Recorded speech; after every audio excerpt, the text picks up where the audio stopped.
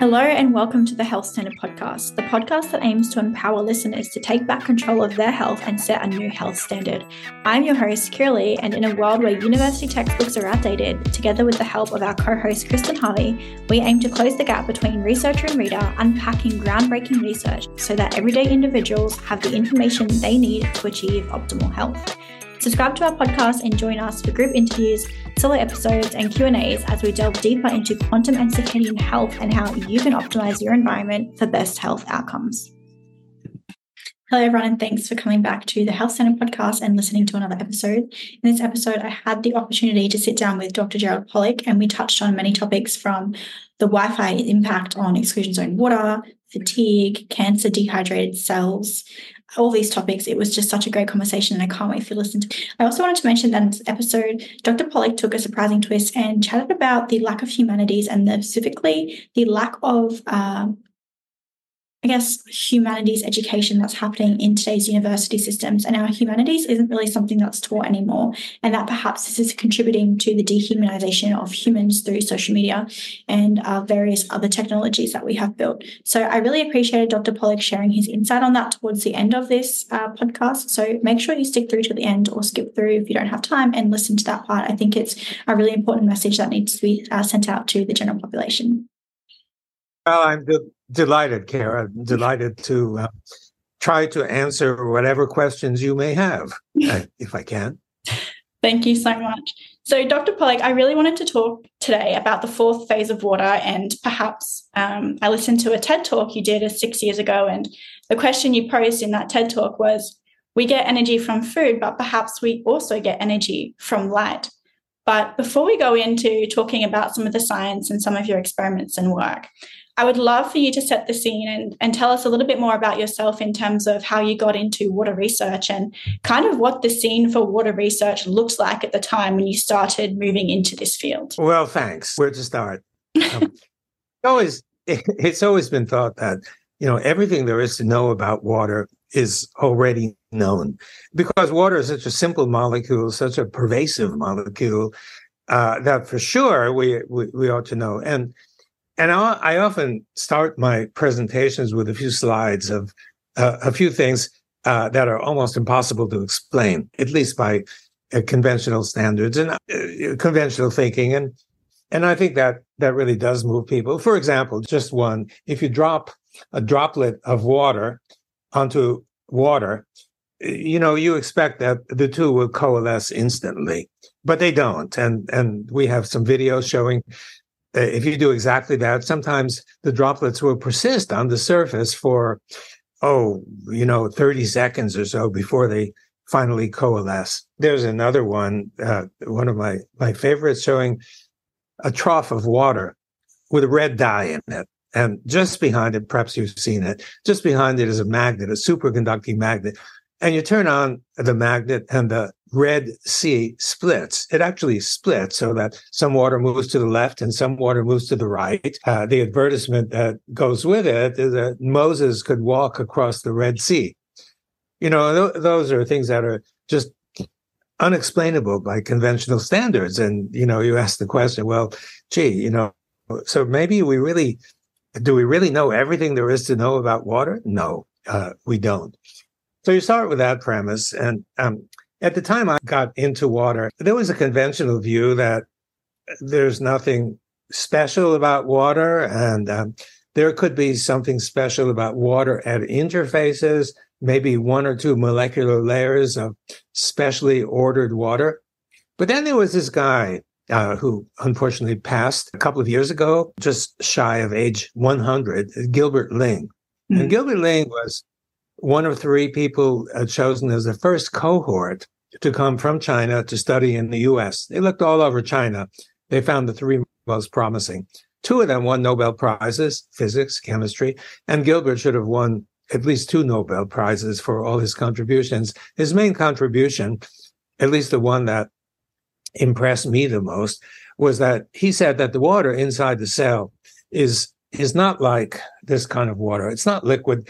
It's sort of liquid, but not exactly. When you talk about liquid water, you think about the molecules of water, H2O, and the molecules are randomly disposed.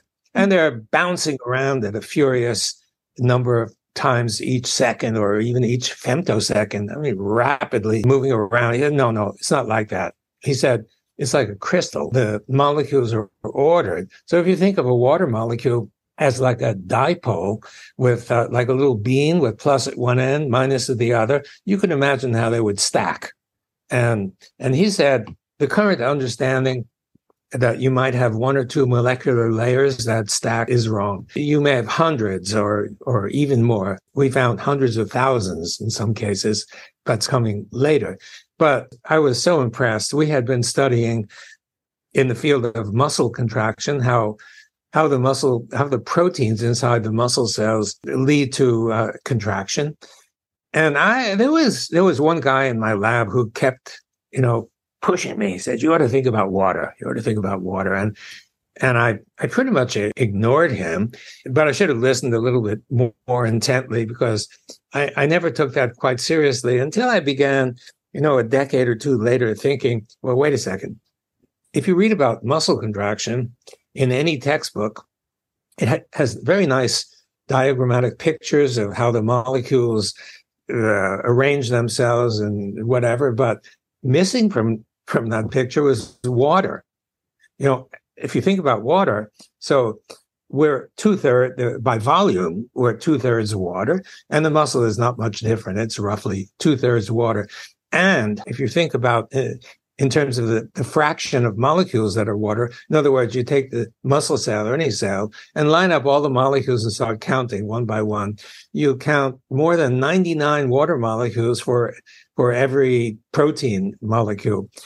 And when you think about it, it makes sense because if your muscles or any tissues are 2/3 water by volume, there's a lot of volume. And the water molecules are pretty small, so you need to stuff a lot of them into that volume to make up that volume. And so to think that muscles, which are 99 out of 100 molecules are water molecules, but to treat those water molecules as though they not only didn't count but didn't exist, it borders on being nuts. They're there, and if they're there, you can't ignore them. And so that was one of many reasons why I thought something's wrong. Well, without going into great detail, I had the good fortune to go to a conference in Hungary. It was a small conference, and it was to commemorate the life of a famous biophysicist. And this guy was interested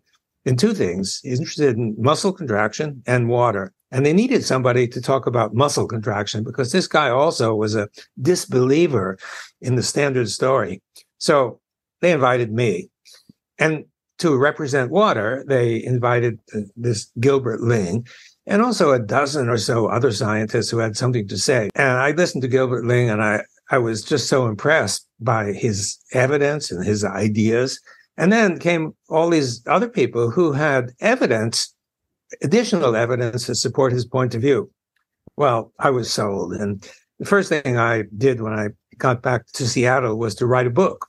And the problem with the Gilbert Ling stuff is, Gilbert Ling I'd say he was a genius. Maybe that word is used too lightly.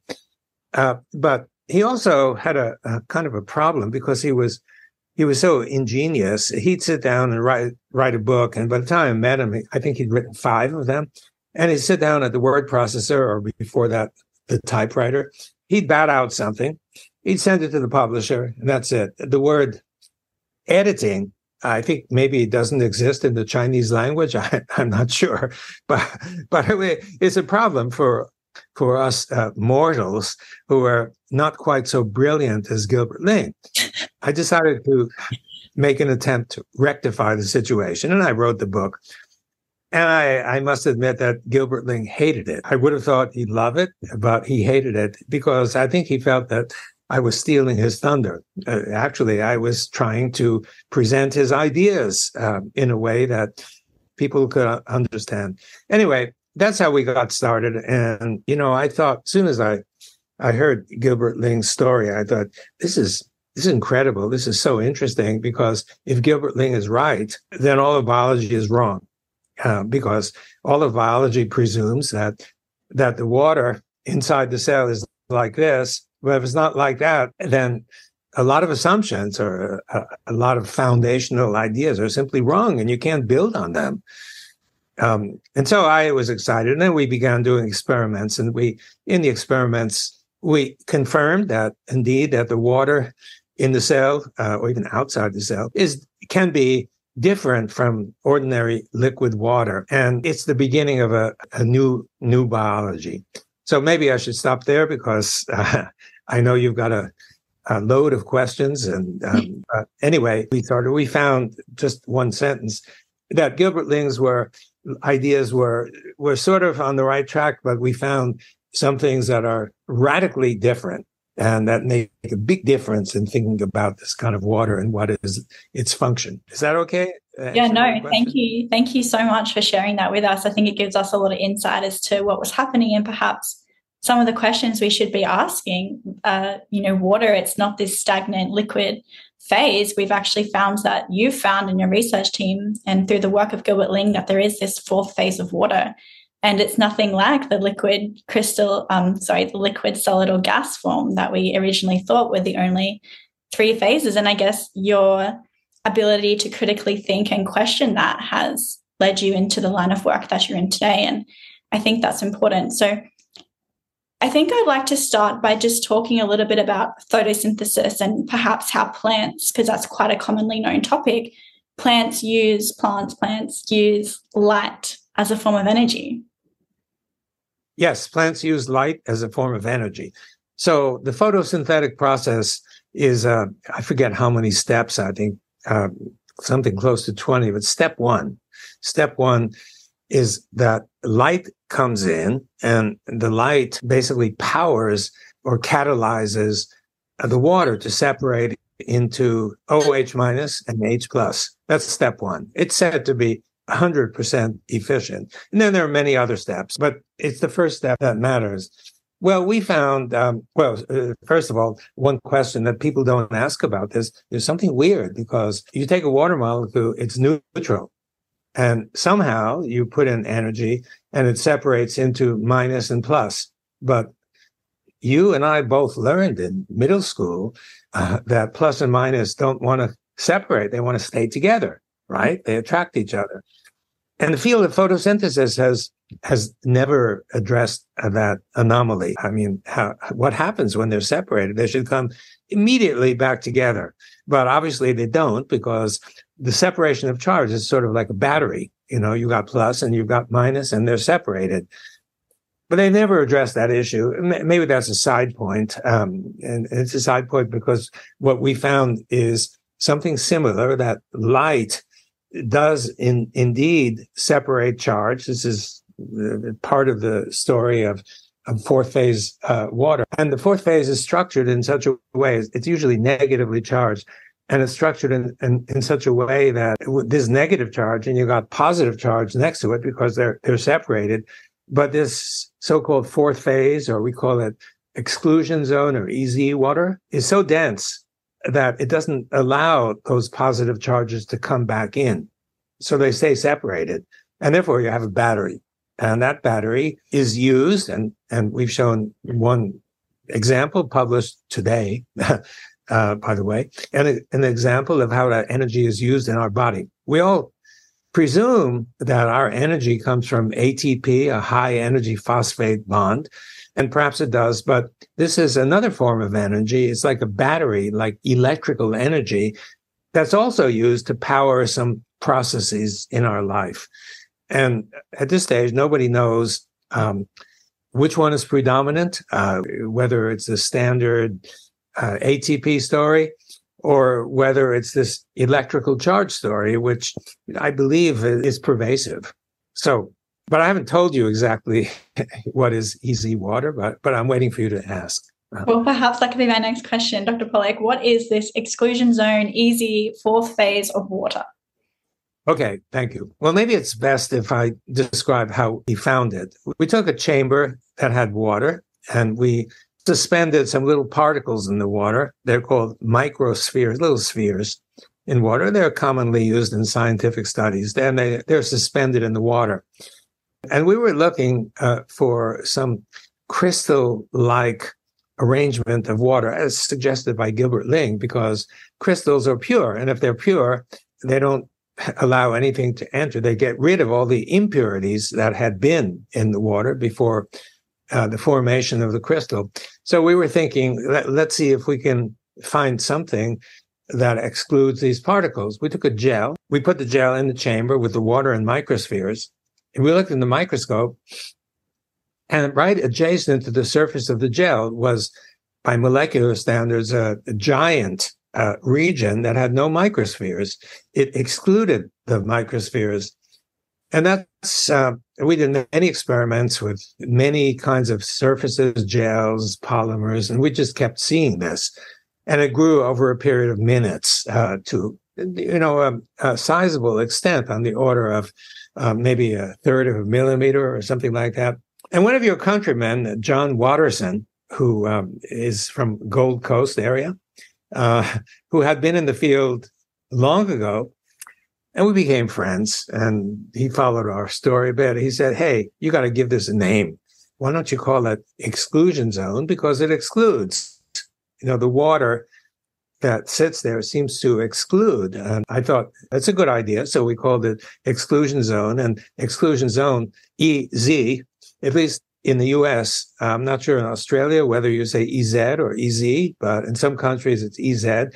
But in the US, it's easy to remember. and so it worked really well for us, easy.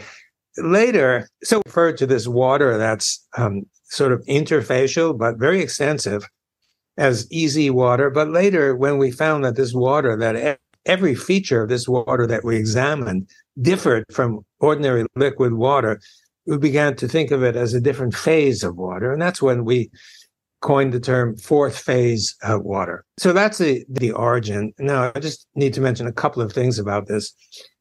At first, we thought, oh, it's just water. It's got to be negative. It's got to be neutral. But when we stuck electrodes, tiny electrodes that come to a very fine point, invented parenthetically by the same Gilbert Ling, which made it possible to look at the potential inside of cells without destroying them. Some people, a colorful expression with electrodes. If you have a big electrode and you penetrate a cell, you can't really expect the cell to survive. And so one of my colleagues said, it's like sticking a telephone pole up your rear end and expecting you to behave normally. But Gilbert invented this glass electrode that you can make it come to a very tiny point, stick it in the cell, measure, pull it out. So we did that, and we checked, and voila, it was negatively charged. And we've reproduced this measurement, and I believe others have too, numerous times. So if you think about it, if you start with water, it's neutral. And then you see there's a region that's negative. Well, there's got to be positive, equal positive somewhere.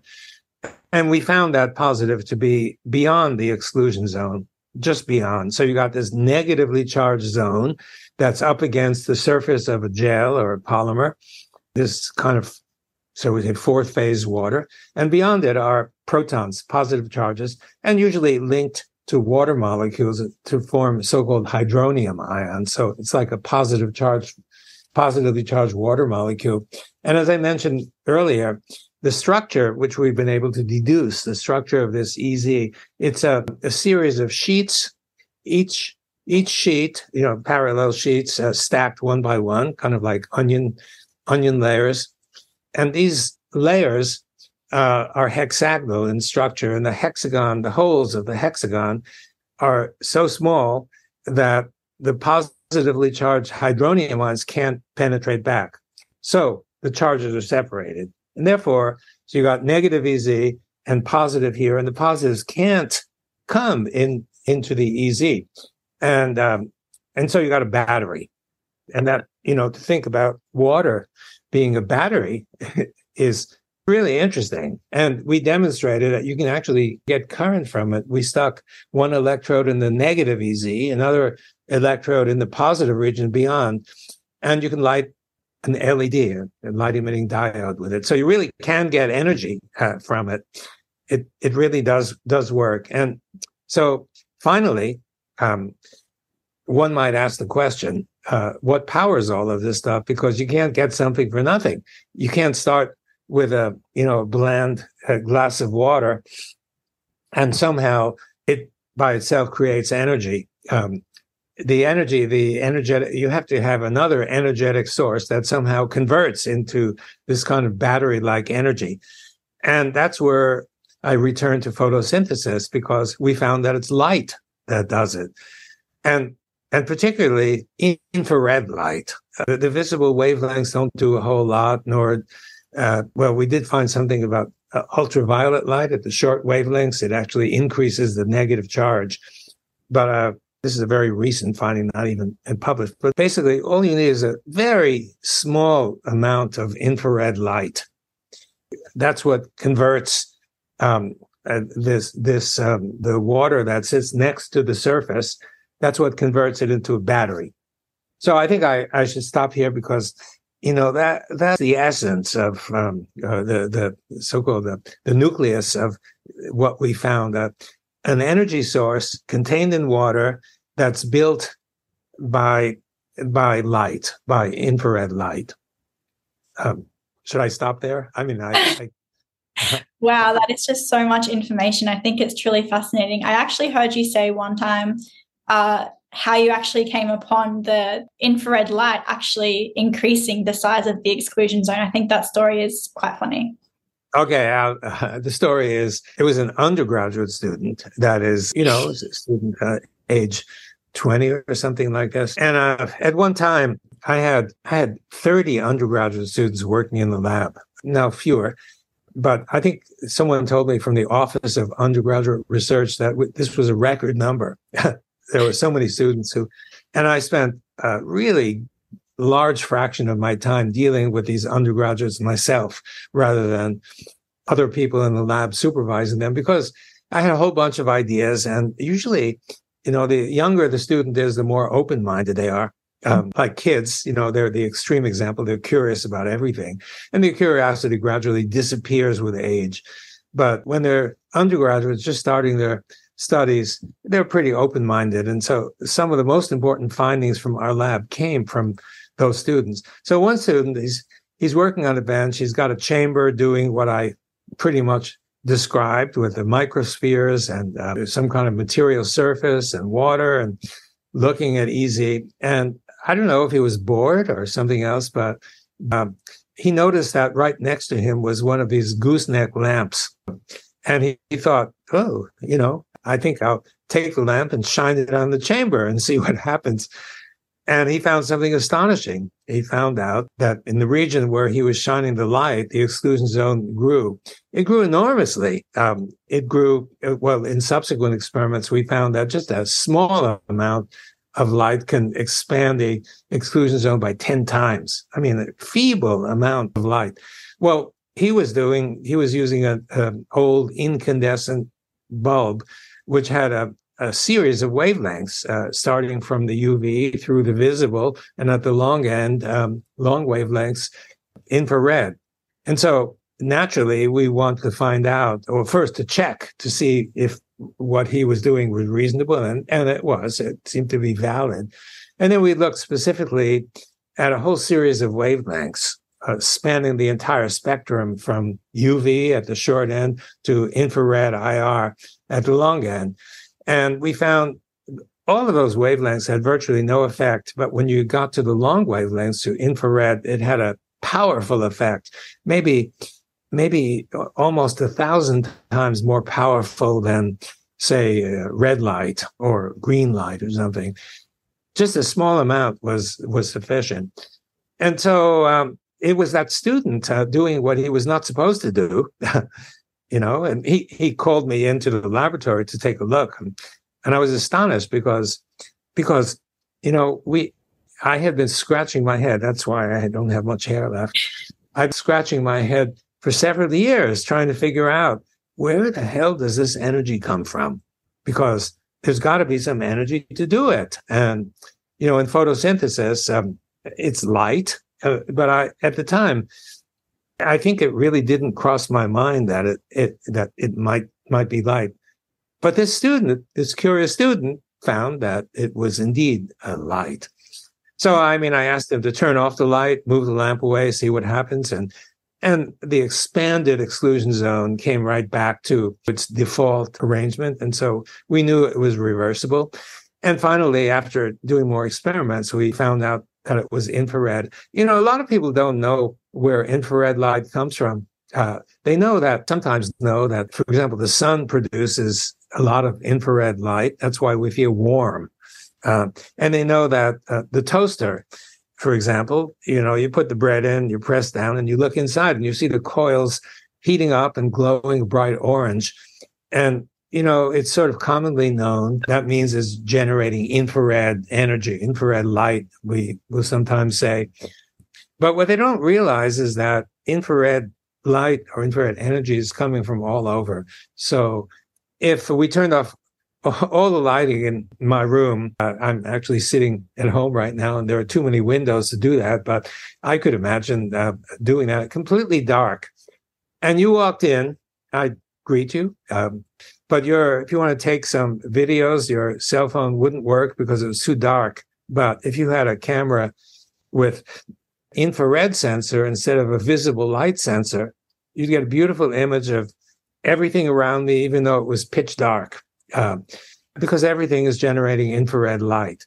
And that's why the military tends to use it for nighttime vision to see, where's the enemy, and what kind of equipment do they have, et cetera, et cetera.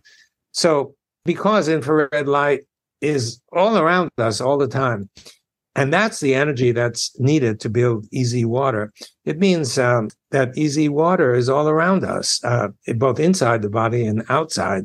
Okay, just one on that tack, just one, you might say, issue that relates to this kind of water inside the cell. If you want to demonstrate that the water inside the cell is not liquid water, but fourth phase water, which has a gel-like consistency, is kind of like raw egg white, for example, that kind of consistency.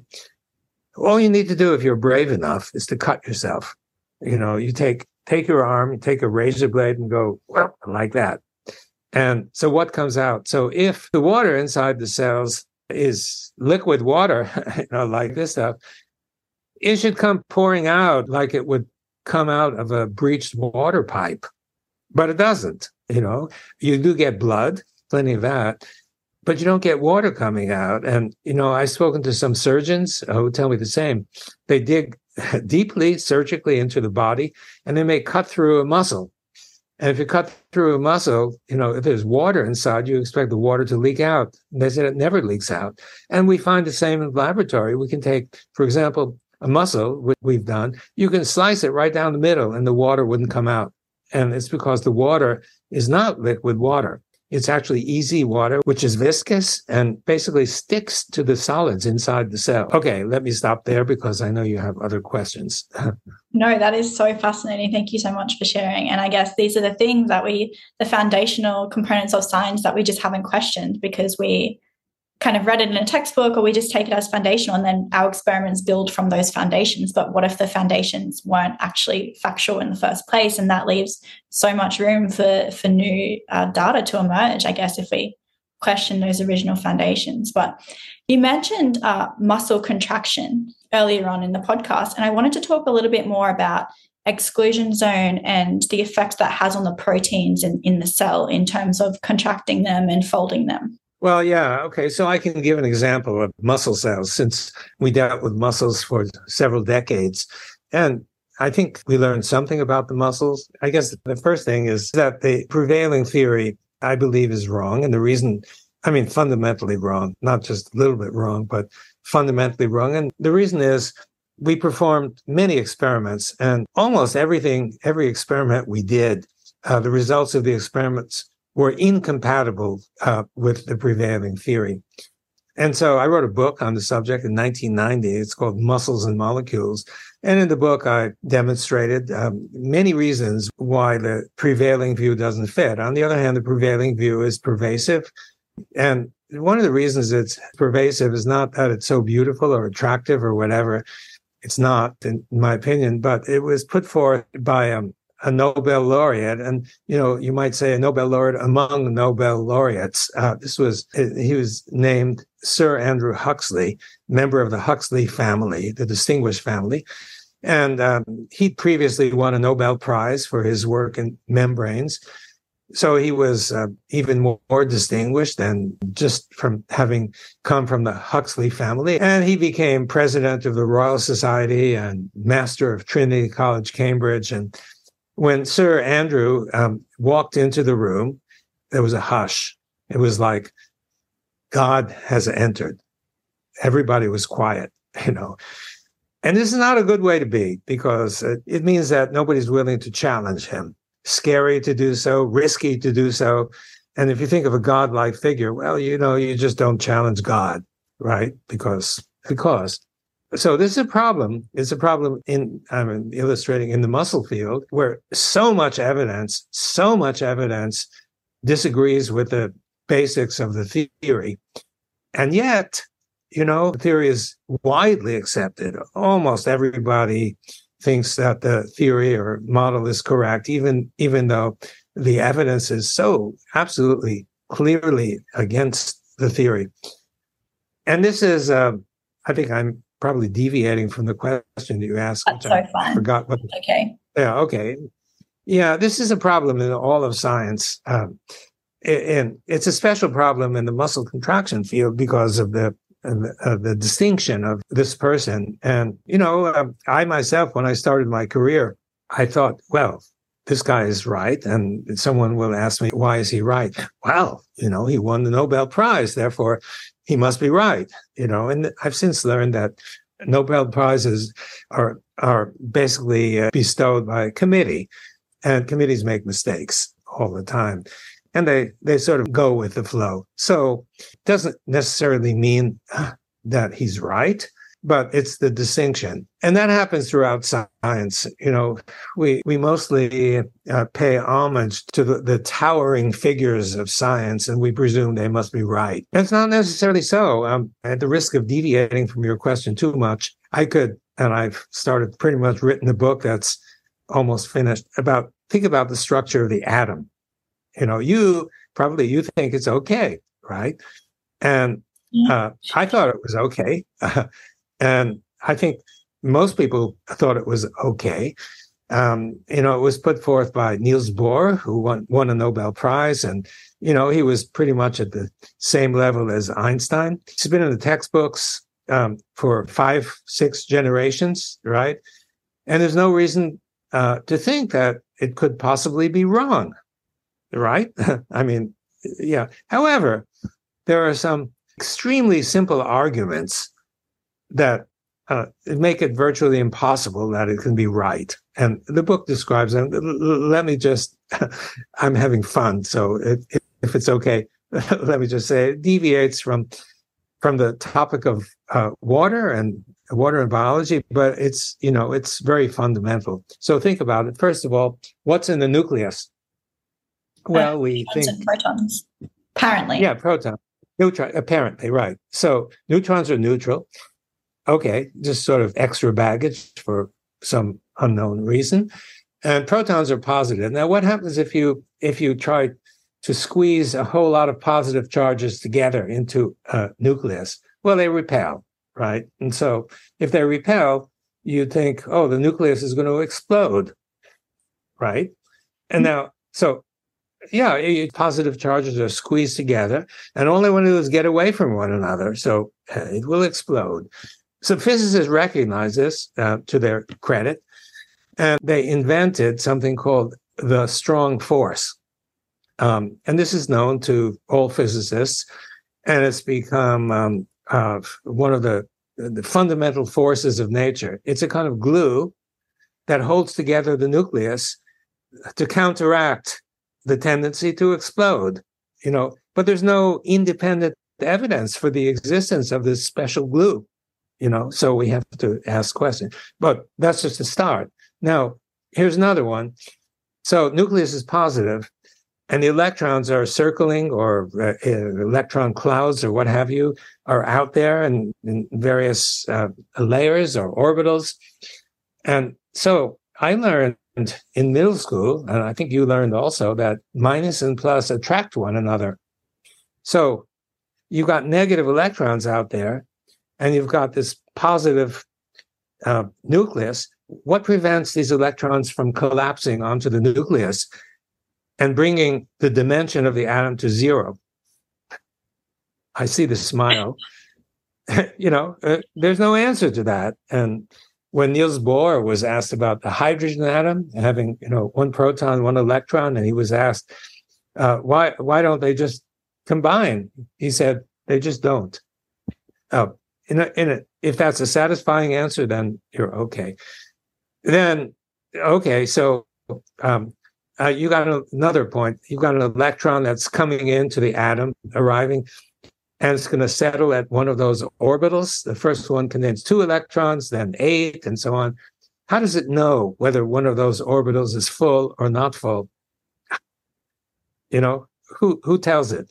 And why must it reside in one of the orbitals when a more natural place would be between the orbitals, because there's less negativity there? Okay, I've just given you a sample of fundamentals that we presume, has been in the textbook for 5 or 6 generations. We presume everything is okay, but I think it's not okay. And we need to look elsewhere for an understanding of the structure of the atom that's different from what we all tend to believe, which leads to the bigger question. It's not just the atom, it's every field of science. If you come upon something in the textbook and you have to scratch your head to figure out how exactly does this work, it's not so clear. You have to twist your arm around and bend and contort in order to really understand what they're getting at. I used to think I was too stupid to understand, and everybody else understood. And I've come to realize that although I might be too stupid to understand, but also it's possible that it might be wrong, because all of these foundational concepts come from the brain of mortals. They eat the same food, they pee in the same toilet, et cetera, et cetera. So they're human, and humans err. So we don't know that these ideas are correct. And I know I'm deviating from whatever it was that your question was, but so important that we get the fundamentals right, because if you don't have a secure foundation, like, for example, the structure of the atom, whatever you build on that incorrect foundation is going to be wrong. Mm-hmm. And you'll be coming up with impossibly complex ideas to explain simple phenomena simply because the foundation is not correct. It's an old idea, so-called Occam's razor. If you're familiar, it came, the idea of simplicity, it came from I think 12th century theologian named Sir William of Occam. And he was trying to cope with the existence of God. Does God exist, or doesn't God exist? And he famously, what's now called Occam's razor, he came to the conclusion that he didn't know which one was right, but probably the simplest hypothesis, that it's either God exists or God doesn't, whichever hypothesis is simpler is probably the one that's correct. And then a few centuries later, Isaac Newton thought, hey, this is a cool idea. So he picked up the idea and he said, my goodness, this should apply to science as well. And from the time of Newton, how many, 400 or 500 years ago, from the time onward, for centuries, scientists used that principle. They thought the simplest hypothesis is going to be the correct one. That changed about 100 years ago with the advent of quantum mechanics and quantum electrodynamics and such, which is basically abstract mathematics. And, almost the whole world, believes that these concepts are correct, and they're too complicated for us mortals to understand. So we sort of leave it to the physicists who are, innately brilliant to figure out all the details, and we accept that it might be right. But it might be, but it might not be. It certainly doesn't conform to Occam's razor principle or to the sort of natural concept that Mother Nature operates in a really simple way, not in a complicated way. Anyway, I think I'll finish my speech because I'm deviating too much from whatever it is was the question that you asked. I can't remember. That's okay. I think I'll go back to that question in a second. I wanted to ask your opinion, since you've brought up this topic. Why, since there is a whole host of, these different theories and even studies that are published that deviate from the mainstream narrative of whatever it may be in science and medicine, why do you think, what's the determining factor of what gets normalized as what goes down the wayside? Well, I think there are a couple of issues, and please remind me if I dwell on the first one that there's a second one.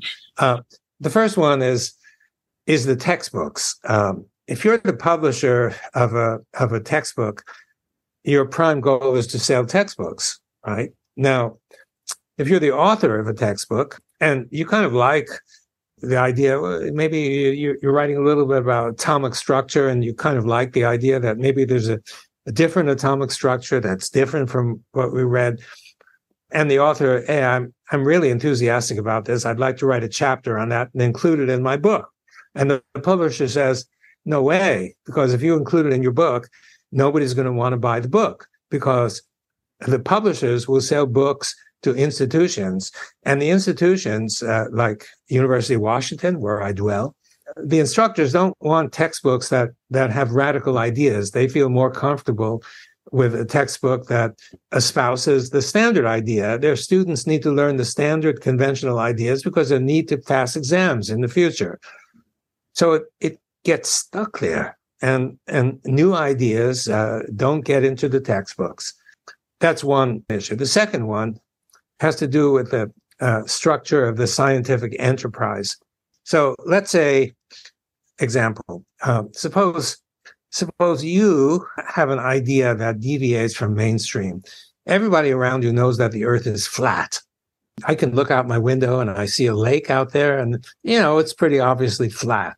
So I would think the earth is flat. But you, being clever, you have an idea that, maybe the earth is not flat. Maybe it's a sphere. Maybe it's round. Because of a couple of reasons, which scientists call, quote, preliminary data. The first is you've seen satellite photos, and, it's not one, but many of these photos and photos from the moon and whatever show that there's a curvature. And you think, well, that seems to be pretty compelling evidence, even before AI might distort it in some way. And then secondarily, you ventured from Gold Coast, you took off and you flew northeast to Seattle, and we had a nice dinner together.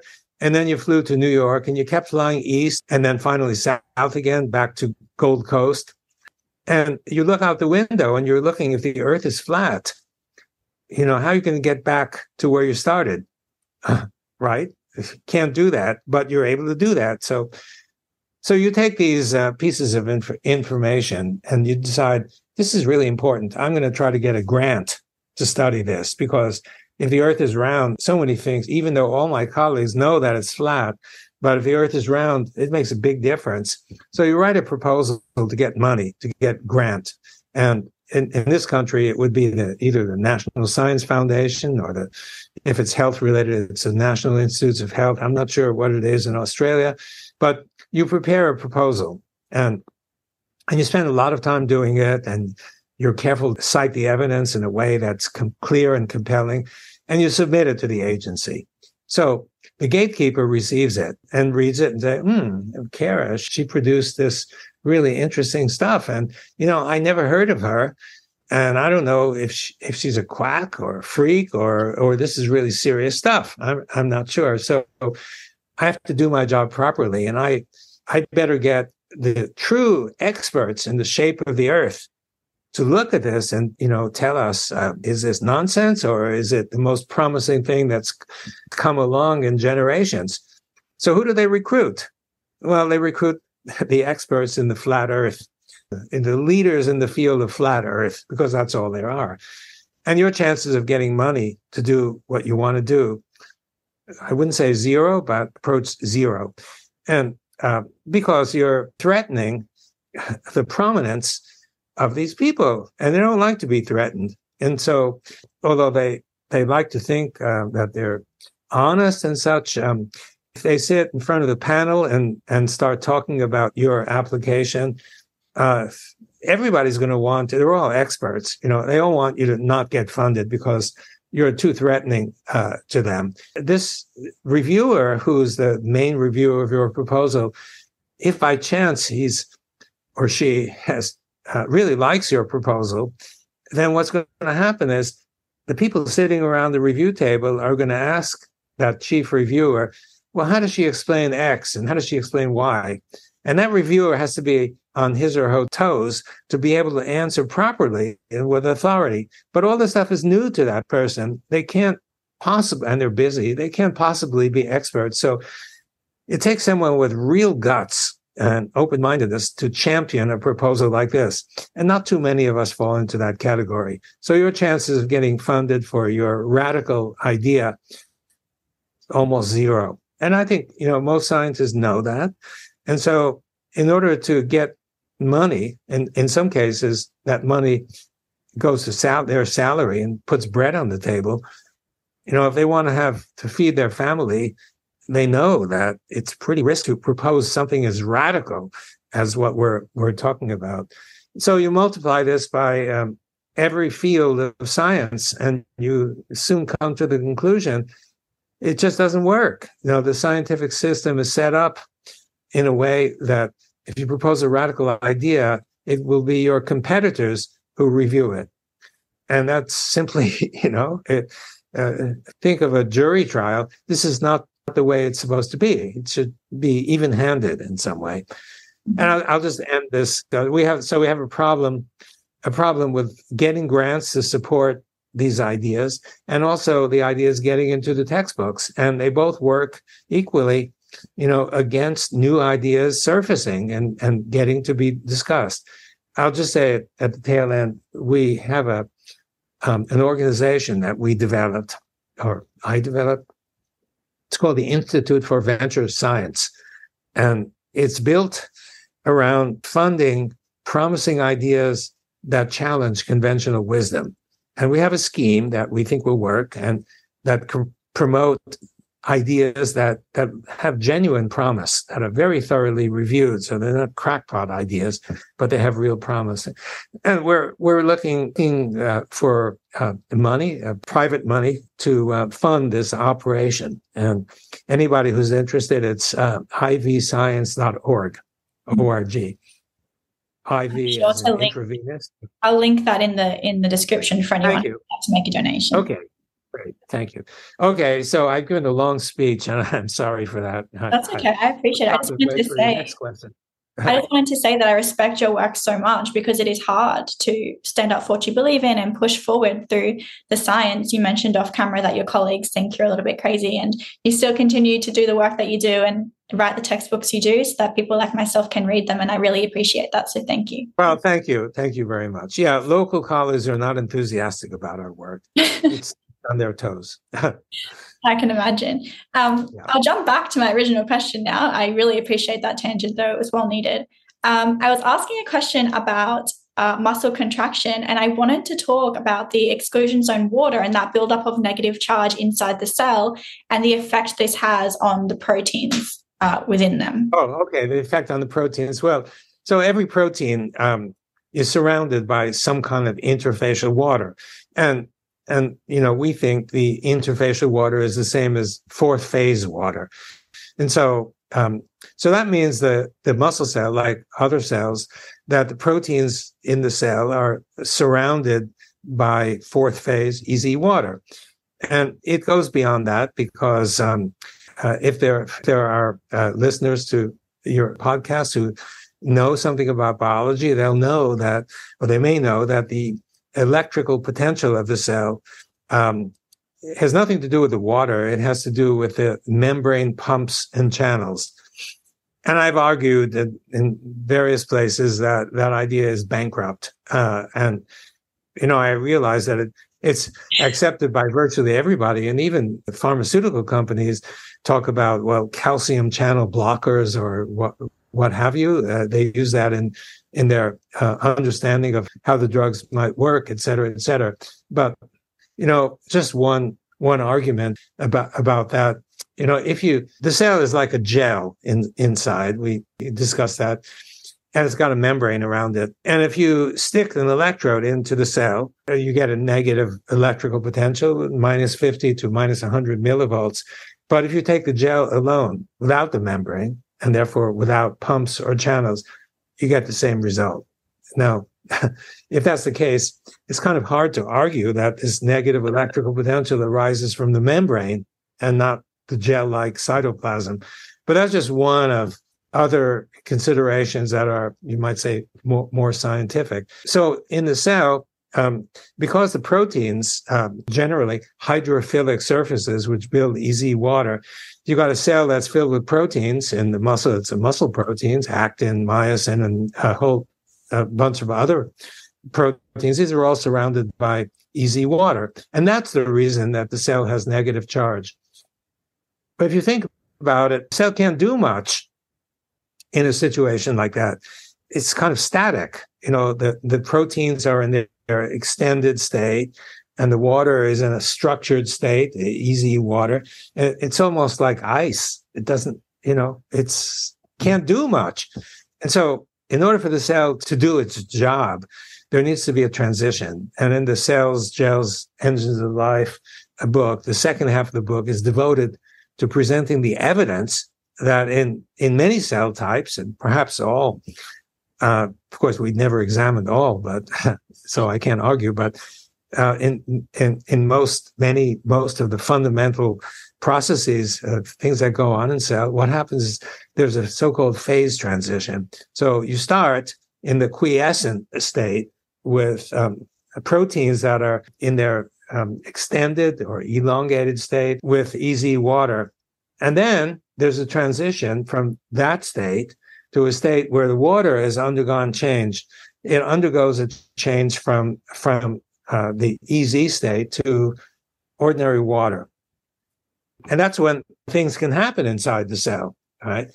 And then after the action is over, after the frog leaps to catch the fly, you got to go back to the original state. And so this kind of ordered liquid water has to make the transition back to the ordered state. And that's the energy requiring state. So in the muscle, if you don't have enough energy to bring it back, you got a muscle cramp. Everything is cramped up. And it's only if you allow time to regain the energy or a few other maneuvers, you can get back to the relaxed instead of the cramped, contracted state.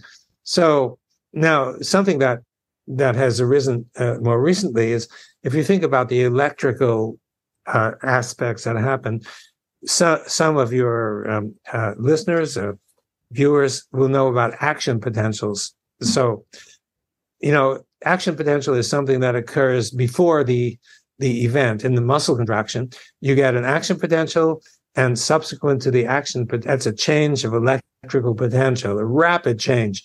You get the action occurring. It recently occurred that it fits so naturally with the EZ idea because you're starting at a negative electrical potential, which corresponds, of course, to the ordered EZ water, which has a negative electrical potential. But as that water changes, the ordered EZ water to ordinary liquid water, it loses that negativity.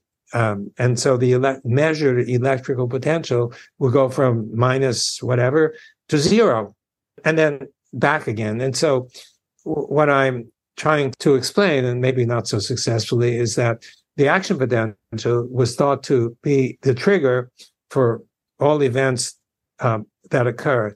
It's thought to be a separate event. I think it's not a separate event. The two are actually tied together in the same phenomenon. There's got to be an electrical change that corresponds to this phase transition. I feel satisfied by that kind of argument because it's always been confusing. You have two processes. One is the electrical trigger and the other is the action.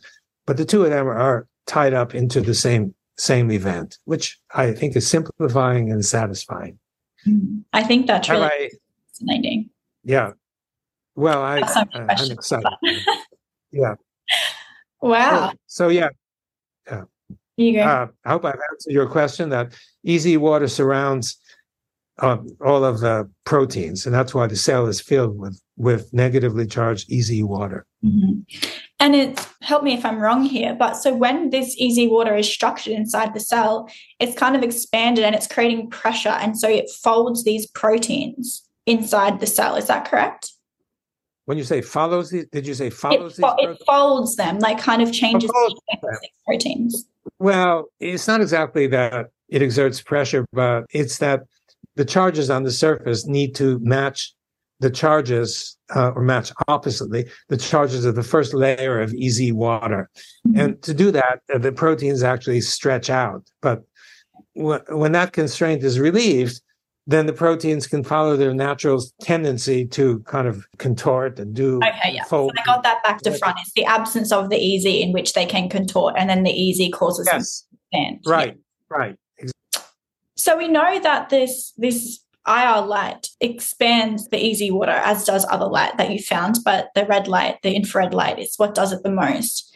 And so for me, from a clinical perspective, knowing that the IR light is most prominent in the mornings, that if you're an individual, let's say 500 years ago, and you're waking up and you're around natural lighting, that when you wake up, that's kind of nature's natural way of, increasing our energy storage capacity. It's expanding this exclusion zone water inside our body, because that's when the IR light is prominent, except for today's society, like we sleep inside and we're living inside. So we're not as exposed to much infrared light as we once were. Do you think that the introduction of perhaps artificial lighting and living indoors is causing, I guess, negative impact on this exclusion zone water in our body, and that it's possibly affecting our health?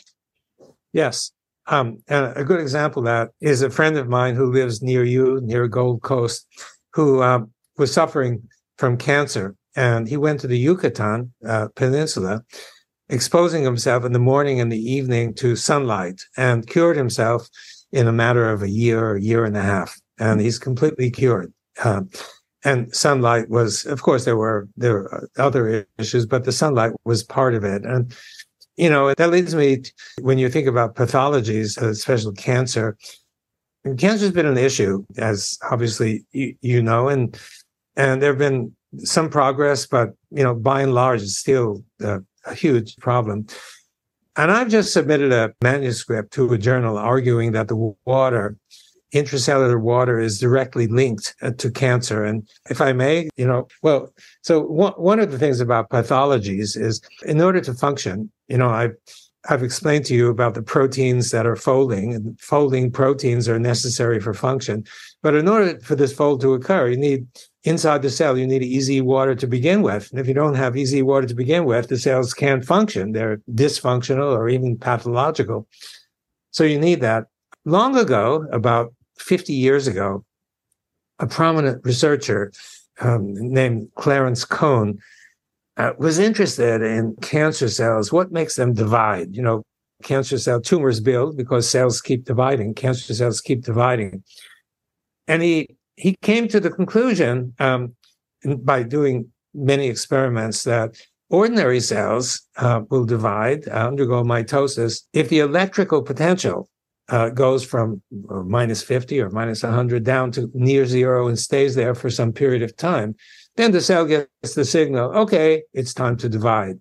Now you look at cancer cells and their electrical potential, instead of being minus 50 to minus 100, it's like minus 10 or minus 15 or something, even some cancer cells, even closer to zero. And the cells stay that way. And so his conclusion was that cancer cells divide because their electrical potential they keep dividing because their electrical potential is very low. Now, why is it low? So if you follow the argument that I posed a moment ago, that the electrical potential is due to EZ water, it means the cancer cells don't have much EZ water. And if you look structurally at cancer cells, most cancer cells, they're kind of empty. They have scattered organelles and organelles that are not particularly functional. So they don't have the nucleating sites that we discussed a few minutes ago of the proteins to build EZ water. And therefore, the water, large spaces, are filled with bulk water. And studies have shown that the water in cancer cells is different from the water in ordinary cells. So I am hypothesizing that you might say that the ultimate event in cancer cells is a lack of EZ water. And that's what makes the cells pathological, and that's why they keep dividing. And if that's true, and I present the arguments for it in the manuscript. If it's true, then it's sort of an obvious route to dealing. The therapeutic measures are to build EZ water, and there are almost a dozen different ways that you can build EZ water. One of them being sunshine, because sunshine comes with a lot of infrared energy, and infrared energy builds EZ water. Another way is to do this: take some water and drink it. And if you drink the water, some of that water will go into building EZ water. And there are a whole list of things that you can do that are not very complicated, that if the hypothesis is on target, that you can treat cancer by building EZ water. I'm not a clinician, and I can't rightfully argue that if you have cancer that you should drink a lot of water, but at least hypothetically, from everything we've learned in the laboratory, I think this would be a profitable direction to hear it. And I've come across some clinicians also, like I met a clinician in Germany when I was there visiting, and he was telling me, he wanted to tell me because he just heard my lecture. He said he's treating young women with cancer somewhere on their face. They don't want to have surgery because that will disfigure them. And so he treated them with infrared light. And he said it's remarkable. The cancer just disappears with these treatments of infrared light. And, I was amazed to hear it, but I guess it didn't surprise me that would be the case. But it was before I sort of came to realize, when a few things came together to realize that that cancer may indeed, that the ultimate cause could be a reduction in the amount of EZ water, that could lead to all that we see of cancer. Obviously, I can't be sure that's correct, but it seems to fit the evidence. And so I'm excited about it. Something that happened to me at university as well, which I spoke on a little bit on that podcast episode, but I was learning about apoptosis, autophagy, all our inbuilt cell repair mechanisms in university. And my lecturer, he said that, these are what stop tumors from growing and occurring in the first place, because we get rid of bad cells and delete them or repair them before they have a chance to replicate, I guess.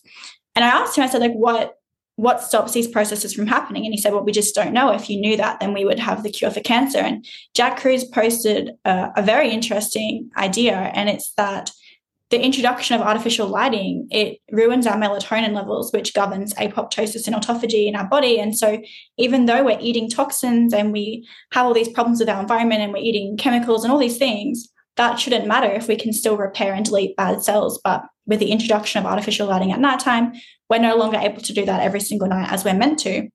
And so I think that's very, very interesting, alongside what you've just said about the lack of infrared light and the lack of EZ water causing the degradation of that. Very interesting stuff.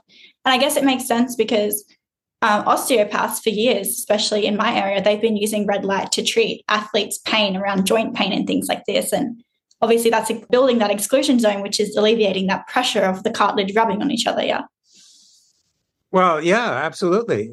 Cartilage, in normal cells, the cartilaginous surfaces actually never do touch one another. So you've got a bone here and a bone here, and you exert pressure. The evidence has shown that you've got one cartilaginous surface on top and one on bottom, and the synovial fluid in between, and they never actually touch. And one of the reasons I think they never actually touch is that if you've got EZ there in between and the synovial fluid, and you've got protons, and the protons repel each other, and it may be that if you have a high concentration of protons in between those cartilaginous surfaces, they repel, and you try to squeeze them together.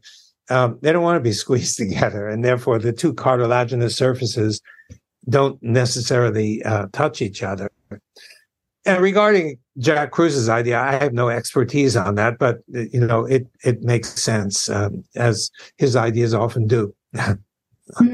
They often do make a lot of sense, and I think that's what you were speaking about earlier on, is the law of simplicity. I feel like some of these ideas are so simple. It's just about, I guess, I don't know, I'm not going to go there really, but some of these ideas as to curing some illnesses, or perhaps why they occur, is just so simple that some people just can't fathom to believe that could be the answer. Well, I think the reason is that, or just to amplify on that, if you spend 50 years and you can't solve a problem, the usual conclusion is the problem is too complicated to solve. But another point is you're not looking in the right place. That's another possibility. I actually presented my cancer idea to a colleague who deals in cancer, and he's an open-minded guy, and he's been very successful using alternative means dealing with cancer. And I explained to him my idea, and he said, Jerry, it's too simple. Cancer is very complicated, and your idea is just too simple. And, I thought about that because I have great respect for this person. And I think that that's a common perception, if not misconception. You have to look in the right place to find, and the ultimate answer could possibly be simple. But if you're looking in the wrong place, you'll never find it. And so I guess that's another message. Sometimes I run into budding scientists, students who want to go into academia, and those are the ideas that I, present to them. I've been doing science for quite a few years, and therefore I guess I've earned the license to pontificate about stuff, if you will. And it's just mostly that what you read in the textbook, don't believe it's necessarily true.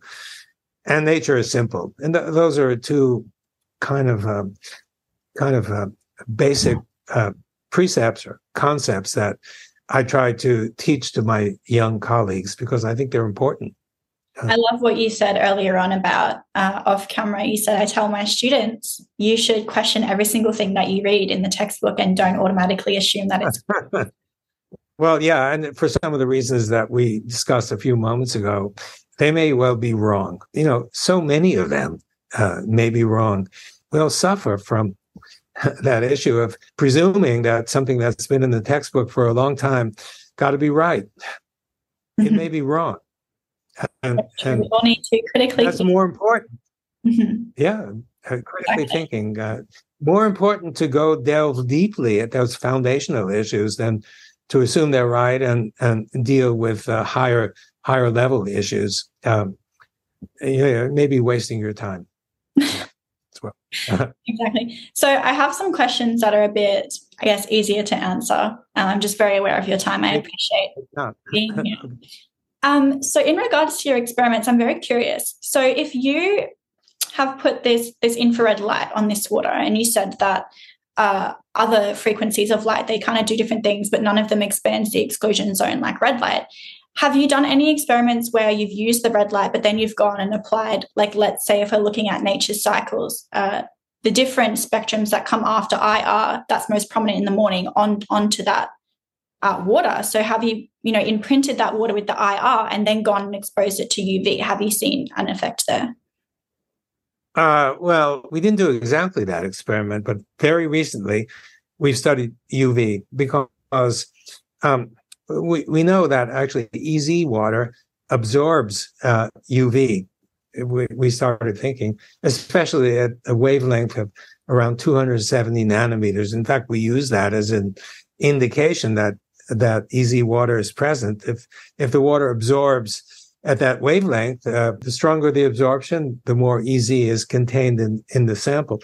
But we began thinking, well, if the UV is absorbed by the water, what's it doing? It must be doing something, And so we did experiments on that, and we found, indeed, it does do something.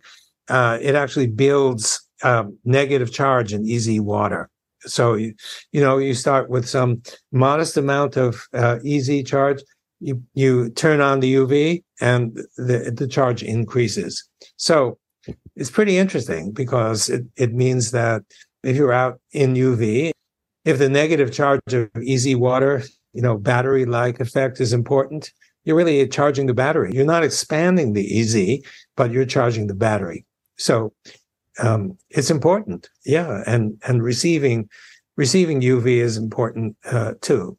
And I must admit, I wasn't aware of the difference in UV content morning versus evening, or you said it's IR content and morning versus evening light. Could you maybe tell me about that? It's just most prominent in the morning, the IR, especially first light to sunrise and then sunrise and sunset. And then, I know that there's no blue light in our environment at sunset at all, except for if you have artificial lighting around you, then you have blue light in your environment. And so, I'm just more so interested, like as you're explaining to me now, just the effect that if we take nature's natural light cycles, so the sun, the frequencies that it gives off and that unique blend, because they change throughout the day, they're not just the same all day long, in the morning, and we see what effect that has on this water. And then we take like that next frequency and then put that on there, because it's not just about the light frequencies and what they do to the water, but it's like the order that it actually appears onto that water. I think that's so interesting for me. Yeah, well, I haven't thought about that at all, except it reminds me that I heard that cancer clinics in Japan, that they put the cancer patients next to a window that receives morning light.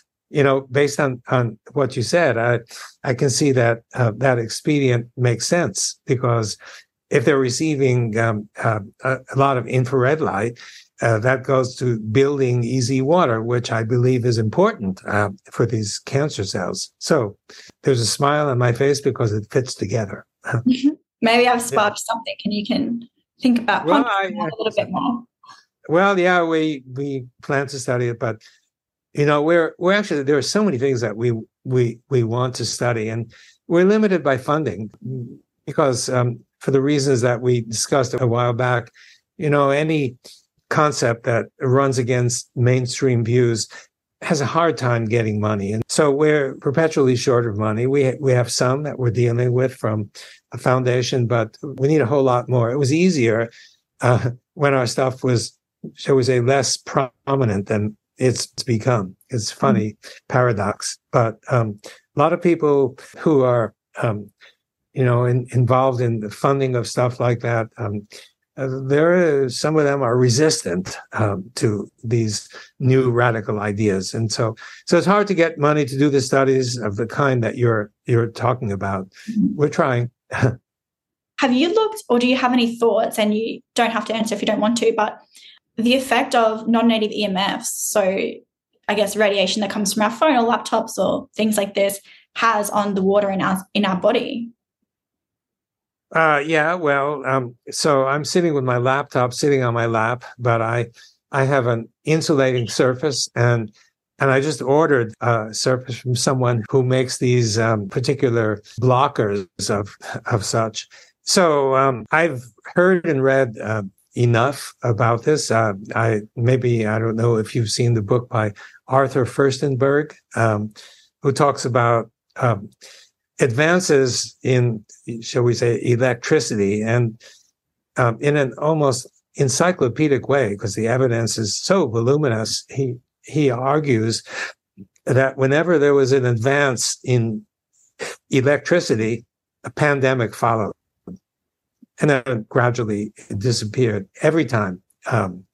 So we obviously need to think about this as evidence. I one of the pieces of evidence I remember is that, electricity came to rural areas in the U.S. around the 1930s or 1940s. They didn't have it before.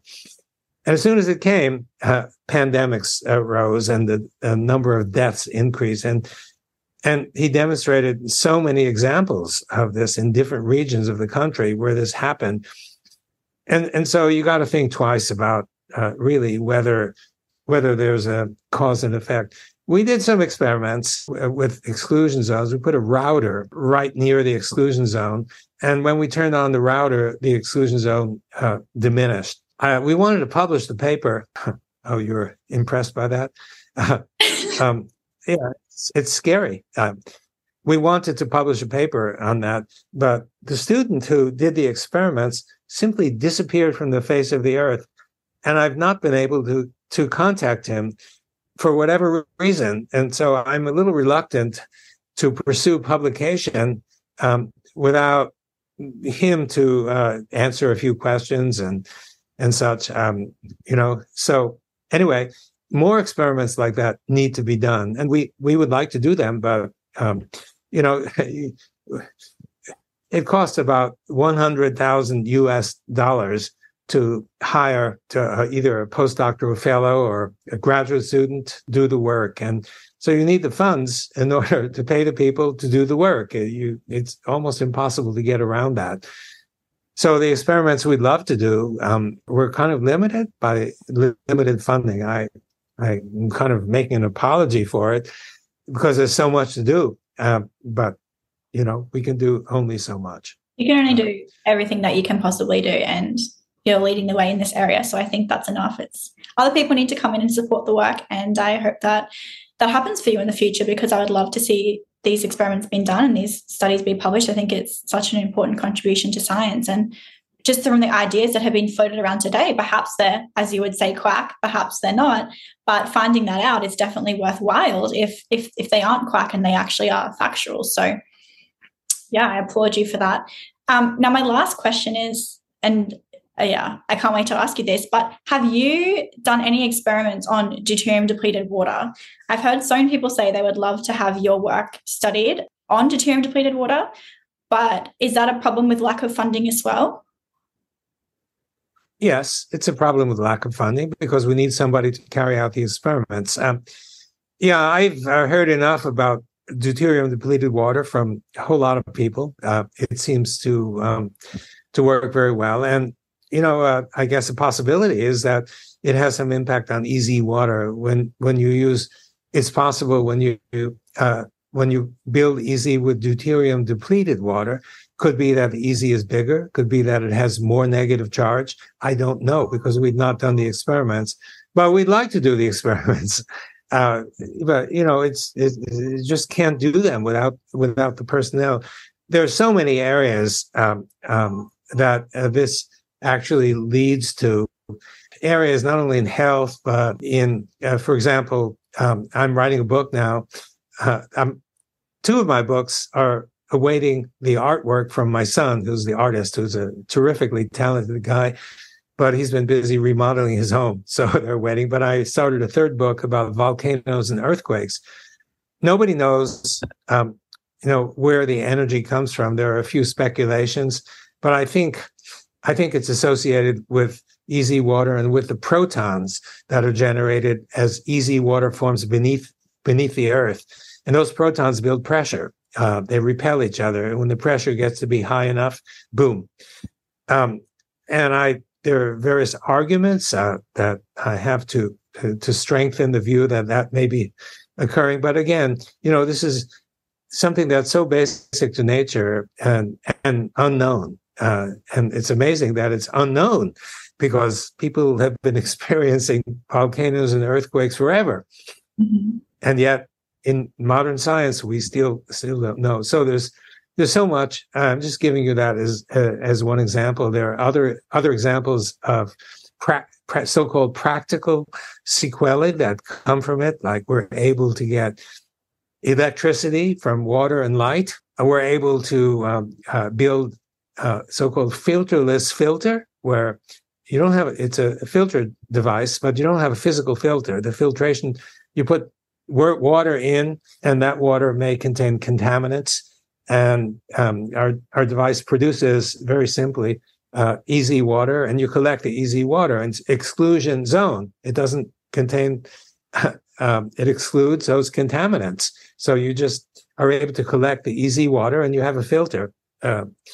No moving parts or no extraneous parts. Just put the water in, and the whole thing is powered by ambient light, and you get clean water out. And we've been working on developing it. Again, limitations are money, and desalination is another. It's possible to use similar technique to remove the salt from the water. Imagine taking ocean water, producing drinking water without energy, without putting in energy except whatever is in nature. You can do it now, but reverse osmosis is the method of choice, and it requires huge amounts of input energy to do it. So I'm just giving you a few examples of the things that could be agenda, and a whole bunch of other fundamental, not these are technological, but fundamental scientific ideas that needed to be pursued. And some people are beginning to pick up some of these ideas and pursuing them. I think we would love to pursue them because we have years of experience working with this sort of thing, and we think we can do it expediently. But all of that is limited by funding, unfortunately. So there's where we stand. And thank you for your understanding of that. No, that's okay. You have just so much passion in you, and you love what you do, and I can see that. It shows. And it must be quite frustrating for you to be limited by the funding, which is very unfortunate. But unfortunately, yeah. It is frustrating, and I spend a good deal of my time trying to secure funding. But, I should stop there. I don't mean to make this a funding drive, but we could use more funding. Period. Okay. I'll do my best to try and make that happen. Is there any last words that you'd like to share with my audience, Dr. Pollack? Well, that was a surprise question. We've gone over. Okay. So I guess some last words. We've been talking about universities and how they educate people, and textbooks are really important and have been really important to the educational process, and they still are. And the same story is spouted again and again. And I would love that for that to change at the university. On the other hand, one other maybe critique of the university that's particularly pertinent these days is that most of the students are coming for, if I use the term job training, practical, technological. At my university, for example, all the students want to go into computer science or engineering of some sort, and the humanities are being practically eliminated from the curriculum. And you'd think that someone like myself, that I would be enthusiastic about promoting all kinds of interest in science and engineering. But I think we have to look at what's happening to the humanities, because the humanities teach us a sense of morality and what's okay and what's not okay. And universities have been doing this for, as long as they existed. They're being eliminated. And for me, this is terrible, because the world is in chaos right now. And I don't have to tell anybody, because we all recognize that. But the sense of moral compass and learning that at the university is being bypassed because the universities are now teaching mostly technologies, because the students are very concerned with earning money. And I guess they need to learn about earning money, but they also need to learn a sense of morality. And for me, I deplore this progressive change from the liberal arts to technology and science. Being a scientist myself, this may surprise you, but I feel strongly about that. So I guess that's my final word. I can sense that. I mean, and you have a strong moral compass. I mean, the work that you're doing, you have to have that inside of you to push through all the adversity that you've had to overcome. And I think if more scientists had that installed in them, perhaps through learning humanities in education, then maybe science would be going a different way, and the things that you're studying might be more recognized and are carried out frequently by many people. Well, I think you're right. I agree with you. Yeah, would be the case. Yeah, there needs to be some balance between the two. And money has become such a primary and compelling objective, maybe for good reason, that, parents encourage their kids to go avoid the humanities. You can't earn a living by studying English literature, or at least that's the thought. And so you got to do something that is practical, and therefore, study electrical engineering or study computer science and such. And that's what the students are doing. They're responding to that. It's a cultural norm that exists right now, but I think it needs to change if we're to survive as a human species. So maybe you didn't expect that from me. I don't know. No, I definitely agree with you, and I really appreciate you saying that. I think the world would definitely be a better place. And I mean, the further we move into this technological area of AI and everything's on laptops, and I'm so thankful that I'm able to speak to you right now through this Black Mirror screen device that I have. But the further we move into this age of technology, the further we lose perhaps what it means to be human. I mean, everything has changed. Precisely. Yeah, what it is to be human. And part of being human is to be honest. And with AI and other various incentives, when we read a scientific paper, we don't know if it's real and if it's not real. And when that's the case, there's nothing. We can't base our understanding on scientific papers that are produced, because there are incentives for people to produce scientific papers that don't report the truth. And what's missing is, as you say, the moral compass. We need that urgently. So I hope I understand that my voice is not going to make much difference or any difference, but I somehow hope that we return to that. It's so important. I think it is so important. And I think what's also important is just to remember that we can focus on the things that we can control. And so for me, it's like, there's a lot of chaos and going on in the world right now, but you kind of have to be that. It's kind of funny. You kind of have to be that positive in the negative, and attract people that are like-minded to you, and they're people that you hold dear, and they're people with moral compasses and people who think the same as you. And building that community around yourself is very, very important. And they're hard to find, but they're out there. And the people that listen to my podcast and the people that I have kind of accumulated on my social media accounts, I know that they're going to love everything that you've said, and they're going to really appreciate it. So thank you so much. Well, thank you for the opportunity. I really appreciate it. And I hope we meet next time I'm around Gold Coast. I would love to. You'll have to get some infrared light and make sure you make it here, hey? We'll try. Okay. See you. Take care. Thank you for tuning in to today's episode of the Health Standard Podcast. If you enjoyed listening to today's episode, please subscribe to the pod and leave a review on the channel. It helps us out a bunch. Just a reminder that we have new episodes being released bi-weekly on a Monday.